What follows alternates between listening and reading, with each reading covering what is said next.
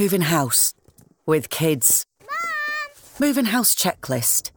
Top packing tips. Do it ourselves or hire movers? Hiya!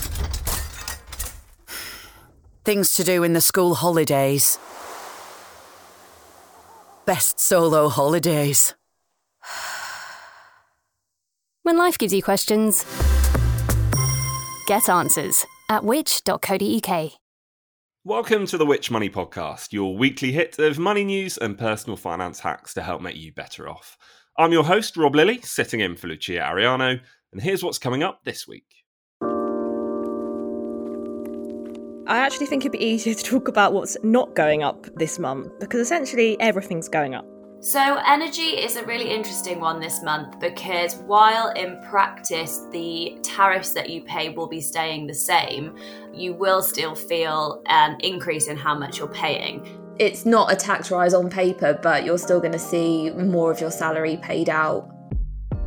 This week on the podcast, we're discussing why April could see your monthly outgoings on the rise. With hikes scheduled across many areas, including tax, mobile and broadband, and changes happening in the energy market too, there's plenty to talk about. Now, to do so, I'm joined by Which journalists Danielle Richardson and Grace Witherden. Hello both. Hello. Hi. Now, it's great to have you both here. I should also say I'll be chatting to Which Energy editor Emily Seymour later on too, so keep listening for that. And one final bit of housekeeping too. Next week, keep an eye out on the Money Feed for a special episode of our Which Investigates podcast too. That'll take the place of a regular Money podcast episode, but fear not, because it's definitely one worth checking out, especially if, like me, you're a Eurovision fan. So stay tuned for that next week. Now though, let's start with a question to you, Grace. Before we drill into the details, can you summarise for us some of the price rises that we're expecting to see this month? You know what, I actually think it'd be easier to talk about what's not going up this month, because essentially everything's going up. Most council tax are pushing up 5%, and some are even going up 15%, which we'll touch on later. At your energy bills, you'll probably notice an increase in those because of the end of the energy price support scheme. And we're also seeing broadband and mobile price increases, which usually happen around April each year. So basically, if you're checking your bank account, you may notice that you've got less money left at the end of this month. Yeah, so as you said there, depressingly, lots to talk about on today's episode. Danielle, as Grace mentioned there, one of the biggest outgoings that's set to get even bigger relates to the amount that we'll be paying in tax. Now, can you start by discussing what's happening with our personal tax allowances? Because even though this might not look like a rise in practice, chances are we might end up paying more. One thing to note is that the personal allowance is sticking at £12,570 for this year. This is how much you can earn before you start paying income tax and actually national insurance. It's been the same for a couple of years. It's set to stay the same for another couple of years too. So while the tax rates aren't rising, the fact that this hasn't moved will mean that anyone who's received any kind of salary increase will end up paying more tax, because essentially a bigger chunk of your salary will be over the threshold. And that's something that wouldn't be as much of a problem if the allowance increased every year as it used to. Similarly, the higher rate of tax, the threshold is staying at £50,270, and that has the same problem. You're going to get more and more people sort of pulled into the higher rate tax threshold, which means their tax bills are going to go up. And then at the upper end of the pay scale, the additional rate of tax, that threshold's been brought down to £125,140. That's down from £150,000 in the previous tax year. With the tax bands where the threshold is staying the same, this presumably is why some people will refer to that as a bit of a stealth tax, because it's not a rise, is it? Like you said, things are staying the same, but we will still be potentially getting less each month. Exactly, yeah. It's not a tax rise on paper, but you're still going to see more of your salary paid out. And also, can we get a quick word on capital gains tax as well? So what is it and what's happening? Sure. So capital gains tax is the tax you pay when you sell a valuable asset. So that could be something like shares, or if you've got some antiques or fine art, or if you're selling a property that you don't live in. And the main thing to note for this year is the tax-free allowance. So the amount of profit that you can earn from selling any of these things before you pay tax. There's been a massive cut to that. So you can now earn £6,000 tax-free, but that's down from £12,300 previously. Wow, so more than 50% less. Yeah, exactly. It's a huge cut. Well, we'll discuss some of the things that you can do to perhaps lower some of these tax bills a little bit later on. But next up, Grace mentioned it at the top of the show, something we discussed on the podcast a couple of weeks ago, council tax. As we heard, we're expecting increases up and down the country here, aren't we? Yeah, I imagine most people have had their council tax bills through the post for this year. And when we had a look at the data for all of the local authorities in England and Wales, we found that basically everyone's bills are going up. Even in the very few cases where the local authority itself was freezing its council tax rates, bills are still more expensive, kind of due to the other things that are included in your bill. So if you're living in London, for example, you also have the Greater London Authority charge added in with your council tax bill. So yeah, in some cases there were some massive increases. I think Croydon had the biggest rise, which was around 13%, and that's just because that council's under special measures, so could increase council tax bills by more than the usual 5% for this year. So as I mentioned, we will get onto some of the things you can potentially do to try and lower your tax bill a little bit later on. But Grace, can I bring you back in here? I know you've been looking at some of the other price rises that we're seeing this month, and some of them really are pretty steep increases. You mentioned them at the start, and I mentioned them as well, but both broadband and mobile bills, they're definitely on the up. That's something that I saw when I got my bill through just the other day. Yeah, and you know what? This one is so cheeky because I'm not sure a lot of people know about these kind of yearly in contract rises that can happen. So basically, broadband and mobile providers both typically raise their prices each year in line with inflation, and they might chuck on an extra 3 or 3.9%, which in a time of high inflation, which we're in, is actually like quite a lot of money, more so than previous years. Customers with O2 Virgin Mobile face the biggest rises, some as high as 17.3%, and EE, Free and Vodafone are increasing prices by 14.4%. That's the Consumer Prices Index inflation rate, which was published in January, plus 3.9%. And actually the only mobile provider not raising prices, other than those exclusively offering rolling SIM-only contracts, is Sky Mobile. So I'm with O2, and I had a look at mine the other day because I actually did get an email about this. If you don't know if yours is going up, mine actually was sent in February, and it had to say whether or not I was a customer before January 2021. And because I was, it actually meant that my bill was just going up by RPI, which was still high, but it didn't have the additional amount on. But I assume customers, but after that date, would be going up by RPI plus 3%. And can we talk about broadband as well? Because I think it's a fairly similar picture here as well, isn't it? So basically with these providers, so the BT Group, now this includes BT, EE and PlusNet, they confirmed that prices would increase by more than 14% from the 31st of March. And that will add an average, it will add an extra £66 to the average annual bill.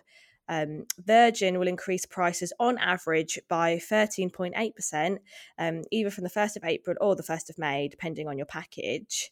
Unlike other providers, its contracts don't currently factor in rises, so customers are able to switch without paying exit fees, although that will end in April 2024.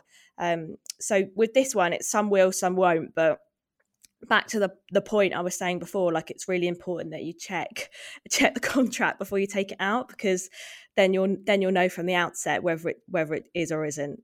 Yeah, are there any ways that we can avoid inflation? Or are these rises, like you said there, are they always going to be in the small print and the T's and C's of our contracts? So if you're out of contract, you're actually free to shop around and find a better deal. A lot of people might not know they're out of contract because it might be that they originally had a 1-year contract and it's just moved on to like a rolling contract. So you know, as far as you're concerned, you're still paying the same amount, but you are actually out of contract. So you are able to shop around. The other thing is when you get your bill, it could be worth haggling. I read like lots of stuff on social media and like Facebook groups of people saying, I was told they're pushing up my bill by this much. I rang them up and I haggled and I got, a discount. So it might be that you'll get a discount just by ringing them up and speaking to them about it.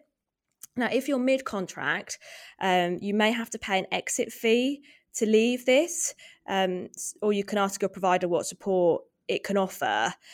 So it's always worth speaking to the provider, especially if you're worried that you can't afford these price rises. I do think that this is definitely something that you need to keep an eye on when you take out like a 24 or 36 month contract, because it might be that the price you're actually seeing right at the beginning is not going to be the price you end up paying. And I think that's why when I was trying to sort out my broadband for my flat, I did go over 1 year, because I don't know how long we're going to be here. I don't know, what a new place might have in terms of coverage, which is always like a good thing when renting, to be flexible. One last tip, actually, particularly for like mobile packages, is like, do you need all that package? So I don't have a bad contract. I had a look at mine. I have 100 gigabytes. I have 3 minutes, free text messages, and I pay £20 a month. Obviously, that's going up slightly. And I think that's a good deal. I can also roam freely in Europe and some other countries like Australia and America, like using my data, which for me, that was really important. I know O2 are one of the few companies that aren't actually going to charge for roaming. So see what's important to you. But I did have a look at my bill last night and I'd only used 10 gigabytes last month. So I think that does show that I have 100, but I'm only using 10. So I probably could go down to a lower amount of data. So that's just one thing to think about. Obviously, I like the other perks that include like free, use of data abroad. But I mean, realistically, I don't spend all my year abroad. Like I go on like 1 or 2 holidays a year. So I definitely think like if you're coming to the end of your contract, it could be worth like reevaluating like what you use. Yeah, it was interesting. I know you slipped up there and you said that you used 10 gigabytes last night rather than last month. But you mentioned, you get 100 gig of data. I've got a friend who I think has 50 gig of data a month. And the other month they went over their limit. And I'm not sure what they were doing. I'm not sure how you go over 50 gigs worth of data. Maybe downloading a lot of films. So they're just only saving money by not having broadband. Yeah, maybe that's it. Grace, if we move on, can we look at another area as well? It's one that's well publicised. Technically not an April price rise, but I am talking about rail fares here. So Grace, if you take us back to last month then, how much more could we be paying, whether that's on a commute or indeed any other journeys that we have to take? So regulated rail fares in England went up 5.9% in the beginning of March. And I've already noticed that. I don't know about other people, but so obviously when I say regulated rail fares, that's about 45% of all journeys, and it includes season tickets, most commuter journeys, some off-peak return tickets on long distance journeys, and anytime tickets around major cities. So I live in London, I commute to my office. And I think before my daily amount was £7, and now I'm paying £9 for like a day in. So I know I haven't already noticed that. And so I think other people may have started noticing these small increases. You might not notice it if you've got a season ticket, because it might be that you bought that season ticket before they went up, in which case, you did lock in that price. But at some point this year, you're probably going to have to renew it. And then you will notice that it's definitely increased. And are there any ways, again, here that we can pay less? There's definitely a few ways. It depends what kind of suits your situation. So I always talk about rail cards, but actually, if they work for you, they're really good. They cost no more than £30 a year, and you save a third on off-peak journeys. So there's 9 different cards available with discounts varying from a third to 50% off. Some of them are more tailored to younger people, like people under the age of 30. But there are other ones that could be suitable, like a two together. So if you and a friend or you and a partner have got like a long trip coming up, then it's definitely worth getting one, because you may end up saving more just with having bought the rail card than you will on that one journey. There are also other hacks. We often talk about split ticketing.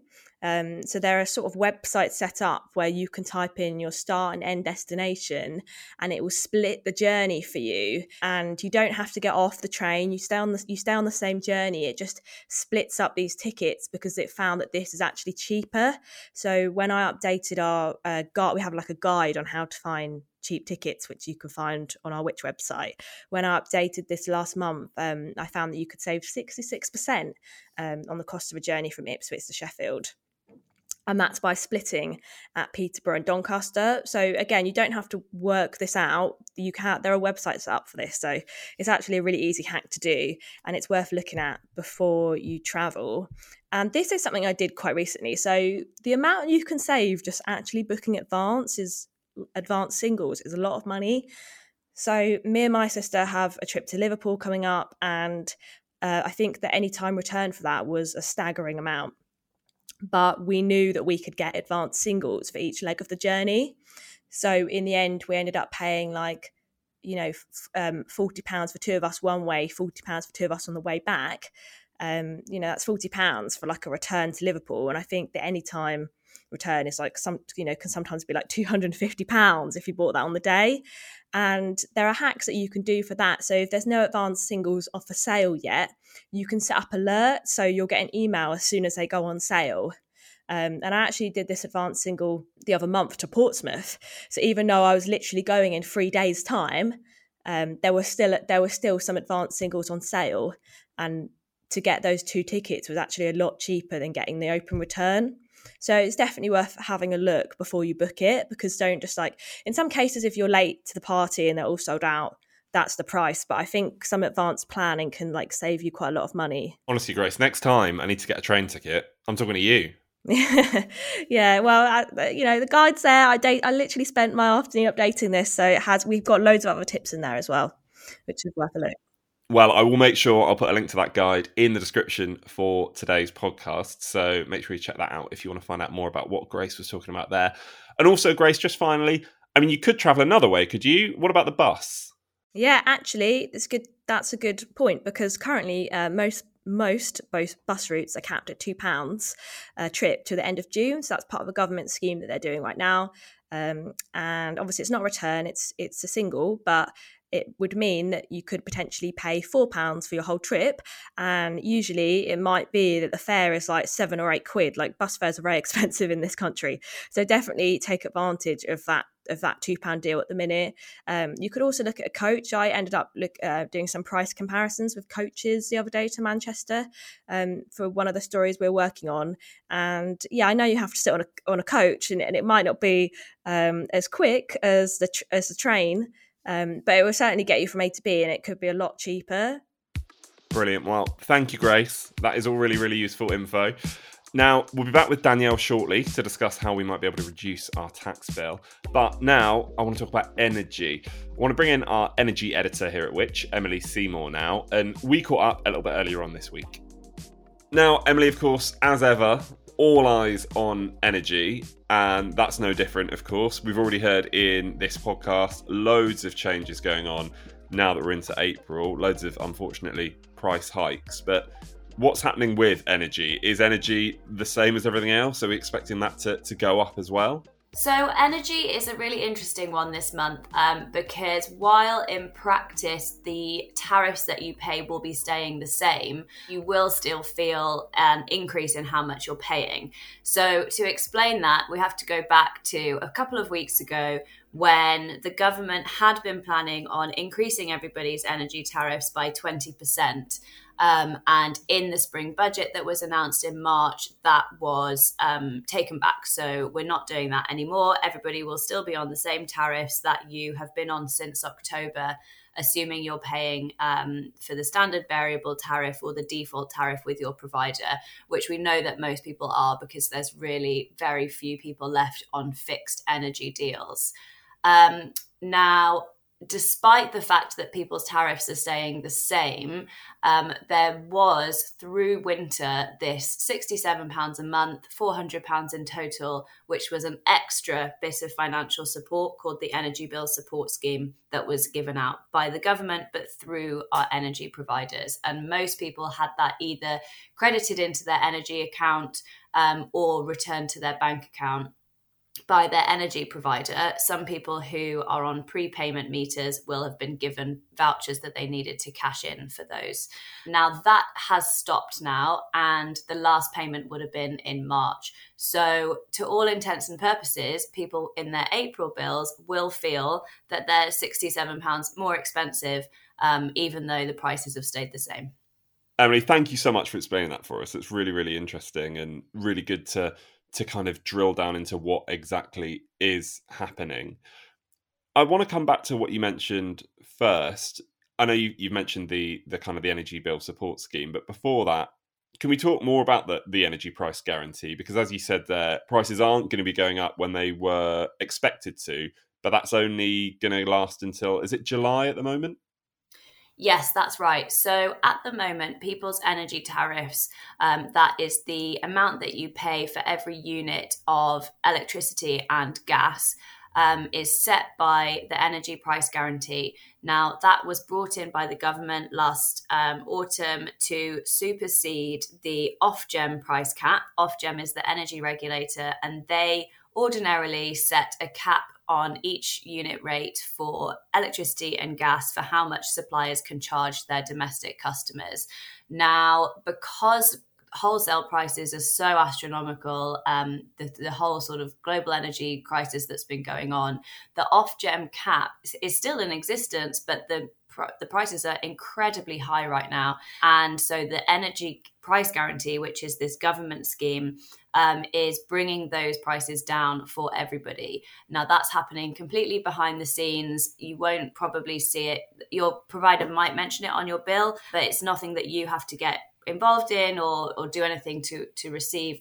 That's going to every single domestic energy bill. And essentially, the government is paying the difference between their price guarantee and what the prices actually are that the Ofgem price cap would have set.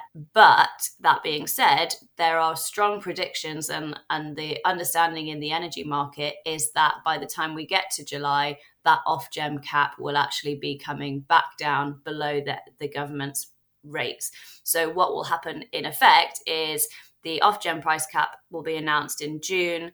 Provided that those numbers are lower than what the government is currently suggesting, then we'll all switch back to the Ofgem cap. The government won't have to subsidise our bills, and we'll just be paying our providers as normal. Now, I wouldn't get too excited about that because while the prices will come down, they're not predicted to drop incredibly far. I think the average sort of typical household that is used as the illustrative figure is suggested to pay around £2,000 a year. From July, at the moment, they're on £2,500. So it's certainly a drop. But prices will still be higher than what we were used to in kind of previous years. But they will be lower and the government won't be having to pay for them, which does feel like some light at the end of the tunnel finally. Yeah, there is a little bit of optimism in there, even though those bills still will remain extremely high, just a little bit lower than what we have been paying previously for a lot of people.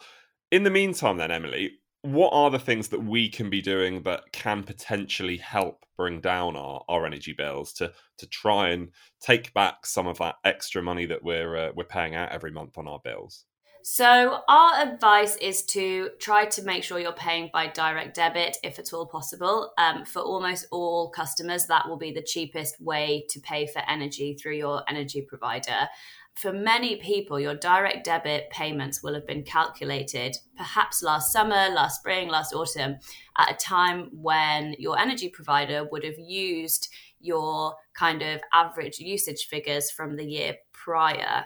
So if you've spent this winter being really, really careful with your energy, with your gas, keeping your house really lower temperatures than you would have liked, all that kind of stuff, then it's very possible that your energy provider will have overestimated how much gas you will have used, and therefore your direct debit payments will have been coming in and perhaps filling up your credit balance higher than you would like.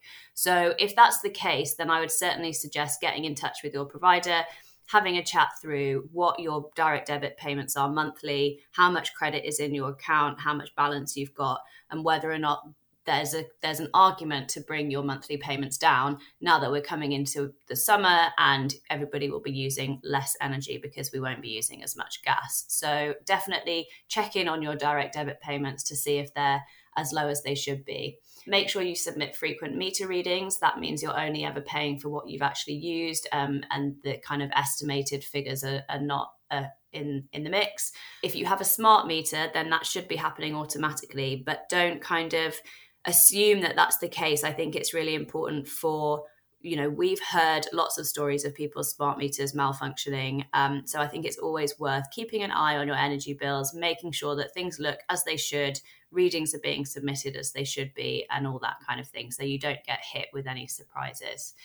Then in terms of your home itself and your own energy efficiency, the more that you can do to make sure that your home is using as little energy as possible, the better, not least for your current bills, but also just as a kind of long-term future-proofing thing to do to make sure that you're not using more energy than you need to be. So the big ones for that are heat loss during the winter. So anything that you can do on insulation, draft proofing, kind of making sure your water tank, if you've got one, is insulated, pipe lagging, any way that you can make sure that as little heat is being lost from your home over winter as possible, while obviously maintaining kind of good ventilation and avoiding any kind of issues that would come with completely sealing your home. You don't need it. You don't want it to be a vacuum, but you do need it to be nice and heat kind of tight. All really useful information, Emily. Thank you as ever for joining us here on the Money Podcast. Really, really appreciate it. Thanks very much for having me. As I said at the end of our chat there, a huge thank you to Emily for joining us. And I should add as well that it's always worth checking if you're eligible for support with your energy bills. And I'll pop another link to the government's dashboard for all available help in the show notes for today's episode. Finally then, Danielle, come back because we're returning to tax. And we've heard about how our bills might be rising, but are there ways that we might be able to reduce the amount that we do actually end up paying?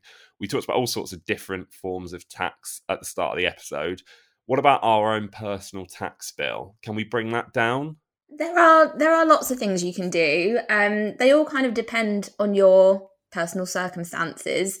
But one thing that kind of applies to everyone really, you can try saving and investing using ISAs, because usually savings interest and investment growth, that's they're both taxable unless the money is held in an ISA. So it's a really easy way to cut down your tax bill or just, reduce the chances of having to pay tax in the future. So that can be as simple as opening a tax. So that can be as simple as opening a cash ISA. Everyone's ISA allowance is just renewed for this new tax year, so you can pay in up to £20,000. Either all in one account or in different types of ISAs for this year. So that's definitely something worth thinking about. It can also be worth making the most of the tax relief you get when you make pension contributions. So, for example, for most workplace pensions, they'll take your pension payments out of your salary before you pay tax. So then there's less money for you to be taxed on afterwards. And you're also boosting your retirement savings at the same time, which is kind of a win-win. So they're just a couple of ideas. We've got a guide online with 35 ways to save on your tax bill. So it's definitely worth having a read and just picking and choosing the ones that you can use. And lastly then, Danielle, what about council tax? What are the options available here? Sure. So it is possible to cut this bill, but it's a little bit trickier and only certain people are going to be able to do it. Essentially, you're going to need to check whether your circumstances mean you can get a discount or whether your home has been put into the wrong council tax band. So looking at discounts, people can get a 25% discount, say if you live alone or if you live with someone that is they call it disregarded for council tax purposes. So that could be like a full-time student, for example. Students don't have to pay council tax. So if it's just you living with a student, you're essentially classed as living alone, essentially.